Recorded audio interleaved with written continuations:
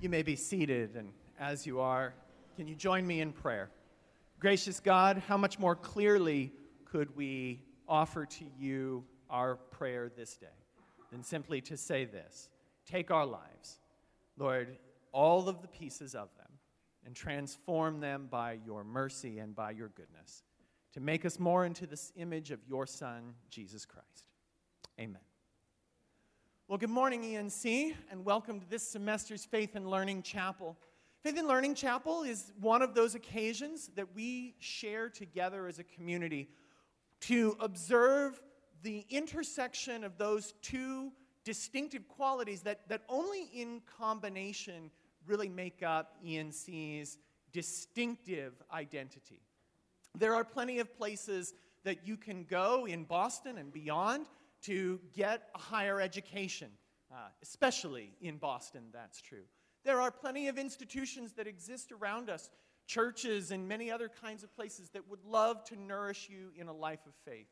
But it's in the intersection of those two things that the distinctive qualities of ENC really become apparent to us, that we are committed as a community to nurturing that life of faith, but to doing so in renewing and engaging together in the life of the mind. We do this, of course, is part of our response to what the Apostle Paul invites us to do when he says in the book of Romans that we are to present our bodies as living sacrifices, holy and acceptable to God, that this is how we join in worship to him.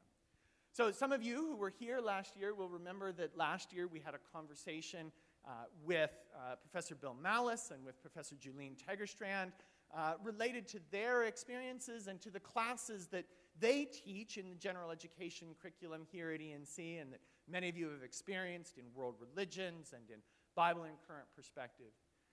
This morning, we're continuing in that process as we talk together, as we often do here at ENC, about the notion of education and higher education in particular as a kind of exodus, as a manifestation of that sort of central metaphor that we find in Scripture, in which we are invited to step away and out of the bondage that we know is a part of the world in which we live. The ways in which the principalities and powers of this world try to constrain our lives and to keep us under a yoke of sin, and to journey together into a life of true Christian freedom. This is the invitation of Christ in our lives. And this morning, to help us do this and to help us reflect, we've invited one of the best known and most loved witnesses of this transforming invitation on this campus. So would you join me as we welcome Professor Phil LaFountain?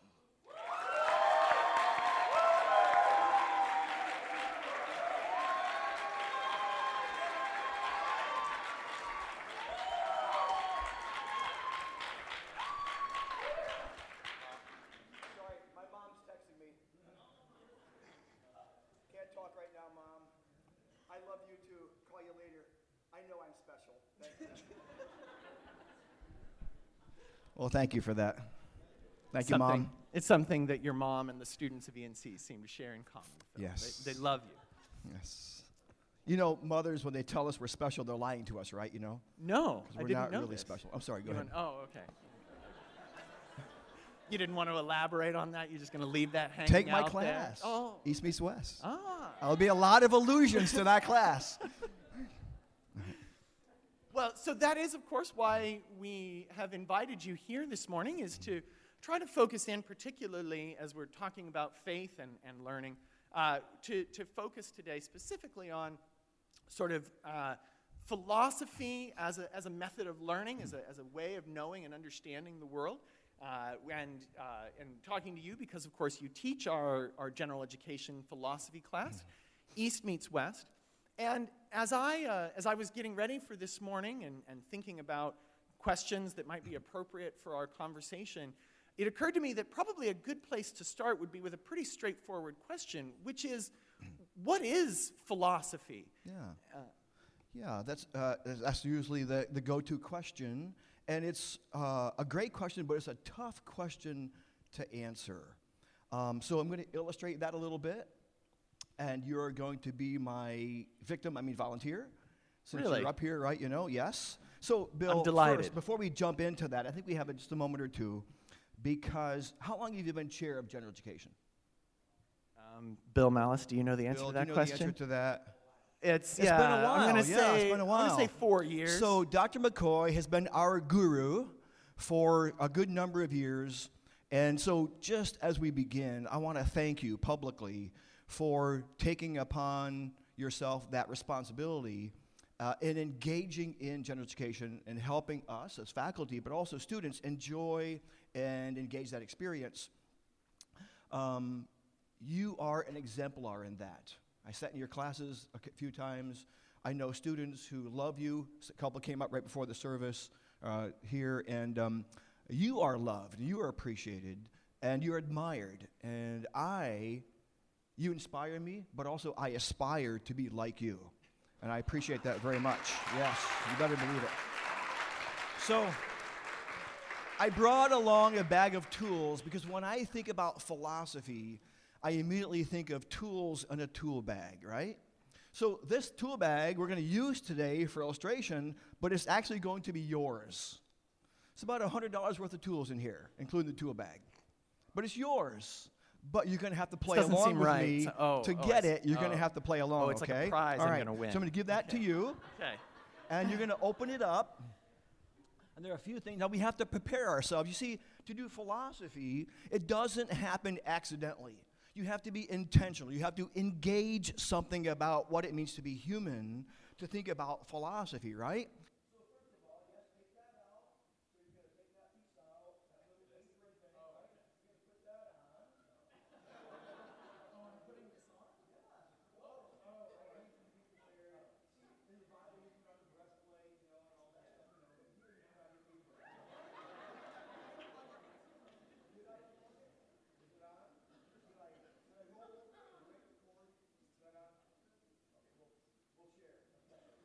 That's a little better. Oh, there it is. All right, so put that on, yes. And then I think, yes, here we are. I'm not sure this is worth the bag of tools. Well, we'll see. We'll see. I should say just too bad. But all right, gloves. So I hope you can do what you need to do with gloves, right? And then I got large, Bill. Yeah, extra large would have been. I know, sorry. Yeah, but maybe your wife can use those. All right.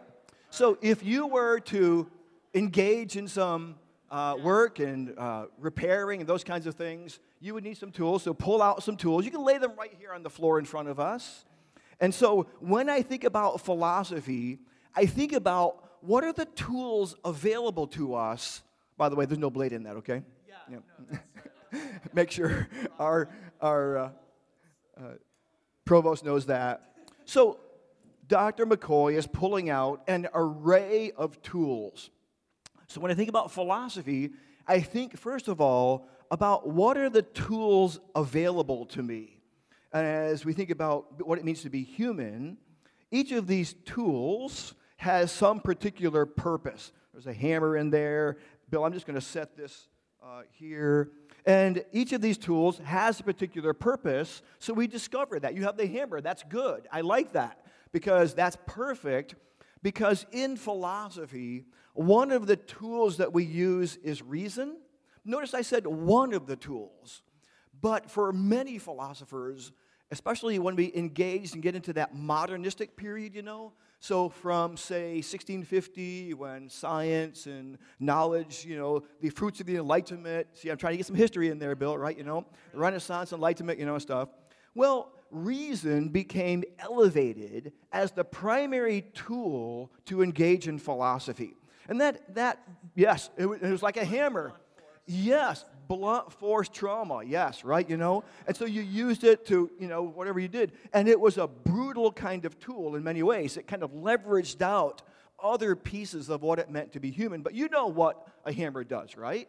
Yes. So you have a nail, and you hammer that nail. But have you ever used a hammer for another purpose? I've used it to remove a nail. Yes, that's good. I've used it to break holes in walls. Yes, see, right? A hammer for that. Anything else? You ever tried to screw in a screw with a hammer? No. I have. You take the claw piece, you don't have a screwdriver with you. You kind of work it out there, stuff. Well, hammers, tools can be used for things that is not their purpose. So we'll come back to that here, the hammer. But you have other tools here, right? So channel locks, right? Wrenches, and those, they kind of get a little bigger mouth here, for those kinds of things. A crescent wrench, But each of these tools has limitations. They're part of the tool bag, but they have limitations. So for me, right now in philosophy, it's a beautiful, beautiful time, exciting time to be in philosophy, because we are reassessing all the human tools that we have to engage in philosophy. But we still haven't answered what philosophy is just yet. So tools are limited, screwdrivers, knives, tape measures, they have their purpose. So where we are right now in philosophy is asking what's the array of tools we have available, and then what is philosophy? Well, that's a great question. It depends on who you ask. And I'll answer that from my own historicized and enculturated perspective, of course. Limited human understanding, to be sure. At least my wife says so. Yeah. But, I want to just offer this quote, and I share it with students in my class. Because in our culture, and even in Christianity, there's a sense that philosophy doesn't really have a purpose. What do I do with it? Can I get a job, and stuff? And I came across this wonderful quote from The Simpsons. You guys know The Simpsons? Yeah. It's kind of a cultural critique, those kinds of things, humorous, and, But I think it was the Homer figure in that, who says something like this.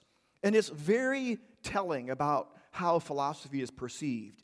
That he says the unemployment line isn't as happy as it used to be. It's not just for philosophy majors anymore. Now even useful people are unemployed, right? But that's the idea, right? Philosophy, what good is it? What's its purpose? Well, I'm going to suggest to you today that philosophy is one of the most dangerous disciplines that we can engage in. You have to risk everything to engage in philosophy, because philosophy isn't about sort of what you can do with it per se, like these tools, right? But philosophy is going to get at and challenge the very core and heart of who we are as human beings and what that means. So that was a long answer. The short answer is philosophy is the love of wisdom. Well, what is it? What is wisdom? And what relationship does that have with Christian faith? You can hold Sure. on to that. Okay. I'll yell. Yeah. For their sake. But you've already started to touch on this. But can you talk with us a little bit about how philosophy has sort of shaped and intersected, stretched and challenged your own personal faith? Yeah. Yes. Yeah. Now, for me, growing up in a farming community in upstate New York, where very few people went to college. College for me, my dad went to 6th grade, 4th grade actually. My mom made it to 6th grade, right? It was back in the 50s and back in the day. And my dad was a mill rat all his life. And he provided a wonderful, middle-class, comfortable home for, he and his wife and his eight children, right? I'm the second oldest, the smartest, But, so college wasn't on the radar for me. I had no sense of what I could accomplish or what it meant to engage in knowledge and, pursuing education. I wasn't going to be a mill rat all my life. That wasn't appealing to me. That was my dad's aspiration for me. And so the only other option was to go into the military. And so most of my mom's side of the family went into the Navy. I didn't want to be on a ship for 8 months or a year. The ocean isn't that, appealing to me. And so I thought I'd go in the Air Force. And it was really while I was in the Air Force that I, first of all, became a Christian and discovered the Lordship of Christ and the reality of God in my life. And that was a beautiful gift, and we won't rehearse all of that because many of you already know that story. And so the rest of my life is all about living out whatever moments of life I have left devoted to Christ, because I was dead in sin and all those kinds of things He made my life. But it was there that I discovered the intellectual life, becoming a Christian. So a friend who had some questions gave me a book by Edgar Cayce, who tried to blend Hinduism and Christianity, and he believed in reincarnation. So I devoured that book, but as a young Christian, I thought, wow, I'm not sure I believe all of this stuff. So I began critiquing it, and that was a major event for me as I began to realize I've got some skills here, I can think critically, and that really began me on a philosophical journey that came to fruition here when I was here at ENC in the 80s, and discovered this beautiful, wondrous, exciting, and yet very challenging and difficult and excruciating discipline, and would take my philosophy books and slam them on the floor and stomp on them. And, I hate this stuff. And yet at the same time, I love this stuff. So it's for many years, even today maybe, there's a love-hate relationship, because philosophy gets at the heart and core of who you are and what it means to be human. And that's the question that Socrates asked. And many people suggest, scholars suggest, that Western philosophy, Western history, if you will, intellectual pursuit, is basically nothing but a footnote on Socrates' student Plato, right? That's all we're doing, footnotes stuff. Now, I don't know what that does for history, but, but it's excruciating. And, I love our worship, and I love being a Christian, a follower of Jesus, and it is about God and living for God.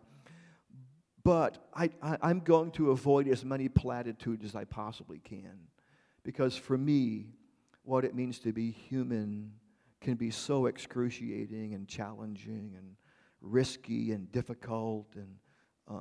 And I think with Henry David Thoreau, I want to suck the marrow out of life.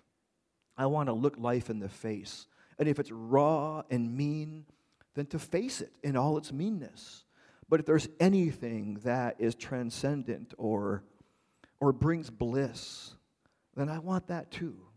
And sometimes in life, you got to have both. Thanks, Phil. I wonder, you've clearly led us to understand and to reflect together on the struggles that come with many kinds of Sure. academic disciplines. I wonder, can you identify a place where studying philosophy, a specific time maybe where studying in that way led you to wrestle with doubt? Yeah. And then sort of related to that, as you teach philosophy to hundreds upon hundreds of students over the years, are there places where you have routinely seen students struggle? Yeah. That first question, sorry. Has studying philosophy ever brought you to a place where you had to wrestle through doubt? And then what kinds of struggles has it meant for students? Well, as my daughter used to say to me, well, duh. Right? Yeah. Now, it depends on what you mean by doubt. Right? That's a classic philosopher's answer. Yes, right, yes. What do you mean by that? Of course. Yes. I think philosophy, I think life is about engaging mystery. One of my favorite philosophers is Gabriel Marcel, a French existentialist who wrote about the transcendent and about mystery, and uncovering that and discovering that. So one of the things I do in East Meets West is to help students see that philosophy in Christian life dialogue wonderfully. Now, there are always tensions, and there will be, and we'll talk about that maybe if you want to. But someone once said that Christianity is a religion in search of a metaphysic. It's a relationship, if you will. It's a religion. I'm wondering if I should say something about that. I'm going to let that one go. I might get myself into some trouble here. No, I'm going to do it anyways, right? Yeah. I mean, I'm going to have to tell you, I don't buy the language that Christianity is not a religion, it's a relationship. First of all, if it is a relationship, then stop breaking that relationship. Stop it, right? Come on. I think it's an escape for many of us as evangelicals. Now I'm preaching, right? Well, it's a relationship. Usually we mean that's an out. God loves me so much, he's not going to hold me accountable anymore, right? And that's baloney. That's not biblical, right? We have to be careful about that. And then, I took this year-long course at BU in religion, right? And so these two Hindu women came in to our class. And, the professor was asking them questions, and he asked, the final question was, what do you think about these Christians who are here, right? And one of the ladies said, well, we feel very, very sorry for them because they worship a religion, but we have a relationship. Wow, that floored me, right? Now, just because they say that doesn't make it right or true. Just because we say that doesn't make it right or true, right? So let's not go to there so easily because there are aspects of Christianity that are religion-like, right? As well as a relationship. But let's not use that as an escape to get out from responsibility. Oh, my mic went off. Who did that? But anyways, that's an aside. We can dialogue about that, talk about that. So I'm hoping that by saying something like that, I have a whole lot other things like that I can share with you if you're interested. We go to coffee. I go to Dunkin', medium hot, half decaf, cream, 2 sugars is what I take, Sure, let's explore these. Is this a college? Is this ENC, right? Is this where I am right now, As intellectual space to ask all the relevant questions, right, All the philosophical questions, yes. So, yes, doubt, of course I live with doubts. They're agonizing, they're excruciating, and I hate them and love them at the same time. Welcome to life, right? Come on. Thank you. Man. Oh, yeah, excuse me. Thanks, Mom. Right, come on, right? Yet at the same time, I affirm what we just did right here. We worshiped. That's my faith statement. So even as a Christian, folks, I'm risking everything. You are risking everything for Jesus. Your life, there's no guarantee. It's a life of faith, right? Come on. And I'm inviting you to risk your life on this journey. And if about Jesus, I'm following him. If he goes down, then I go down, right? Amen? But if he is king and he's Lord, then I will be with him forever. So, I'm risking it all. What else can we do? But in the middle of that, I use philosophy as a tool. Wisdom sounds nice to me, all that kind of stuff. So what about students? Yes.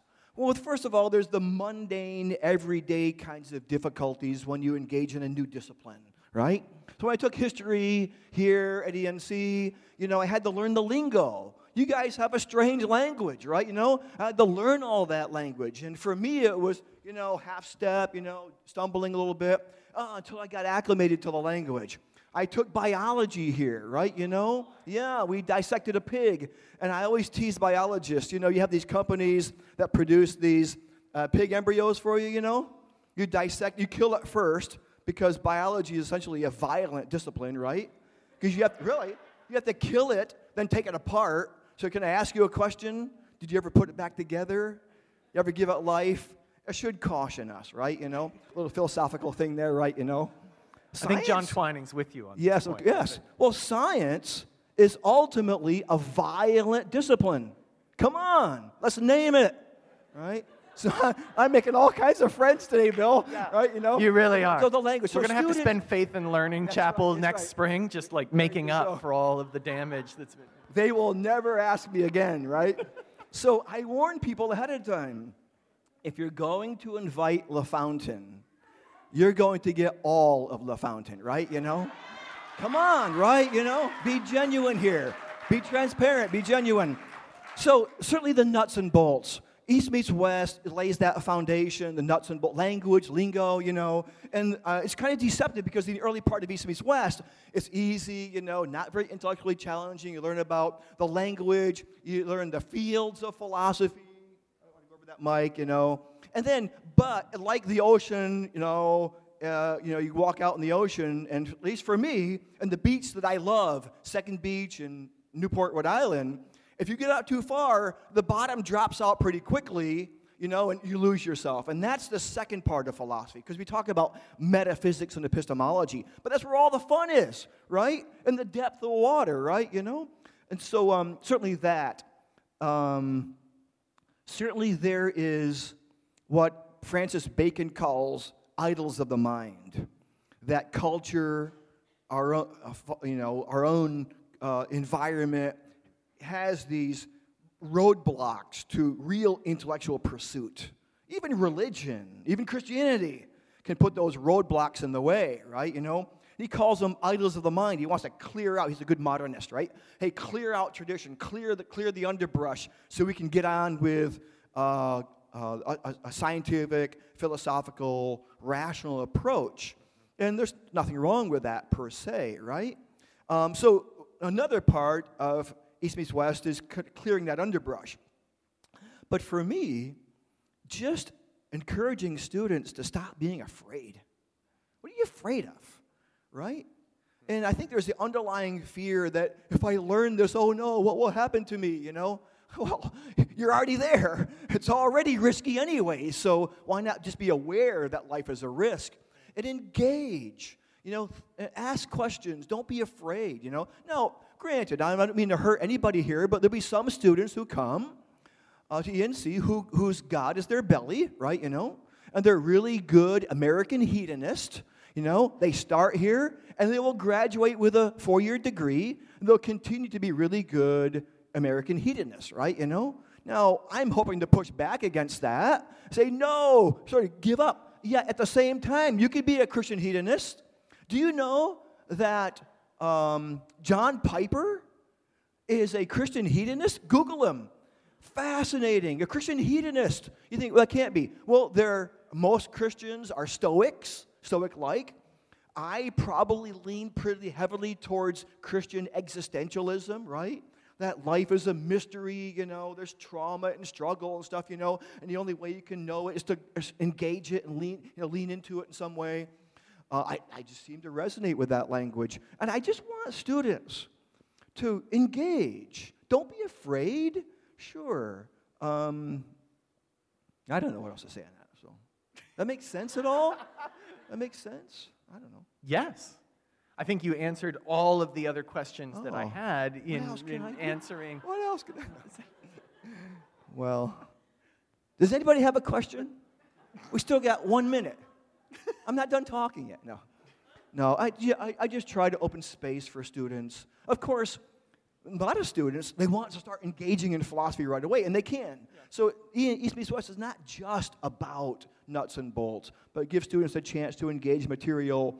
I'm teaching modern, postmodern, historical, and that can be tough because you got to slog through. I mean, every day you get a philosophy. You're trying to stop me, aren't you? Sorry. Well, I think I wanted to follow through on this thread of fear. Yes. And you really do only have 100 seconds to answer this. Okay. So I'm sure that. But what is it in your mind about the Christian gospel that offers us the ability to move beyond those fears?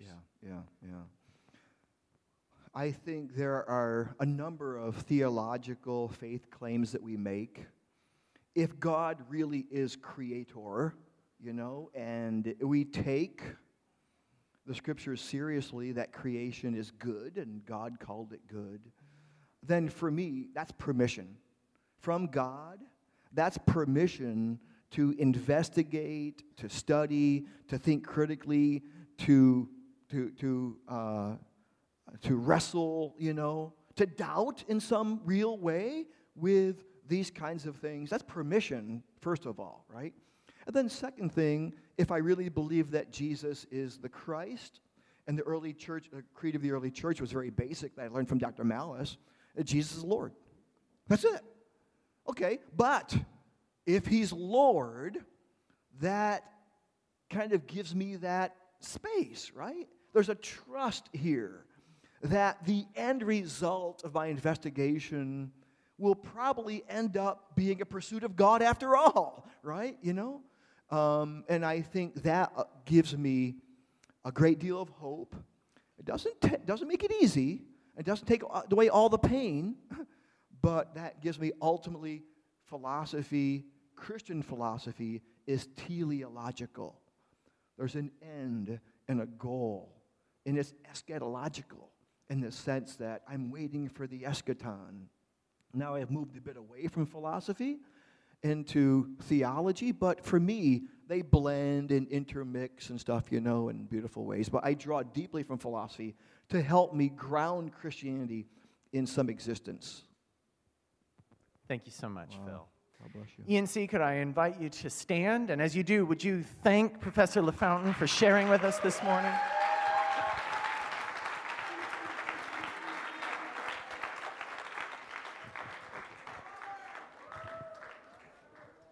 Amen. Have you heard from the Lord this morning?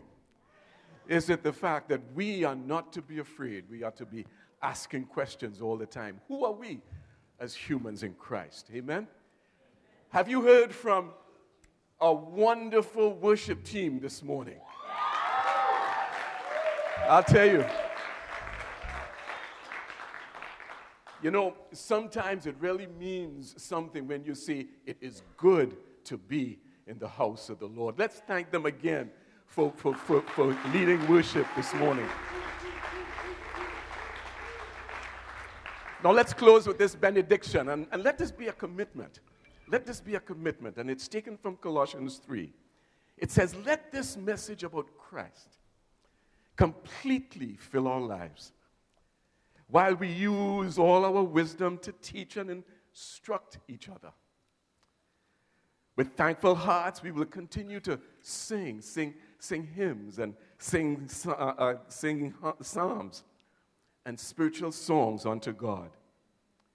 And note this, whatever you do, whatever you say should be done in the name of the Lord Jesus, as we give thanks to God, the Father, because of him. Let's sing together. Praise God from whom all blessings flow.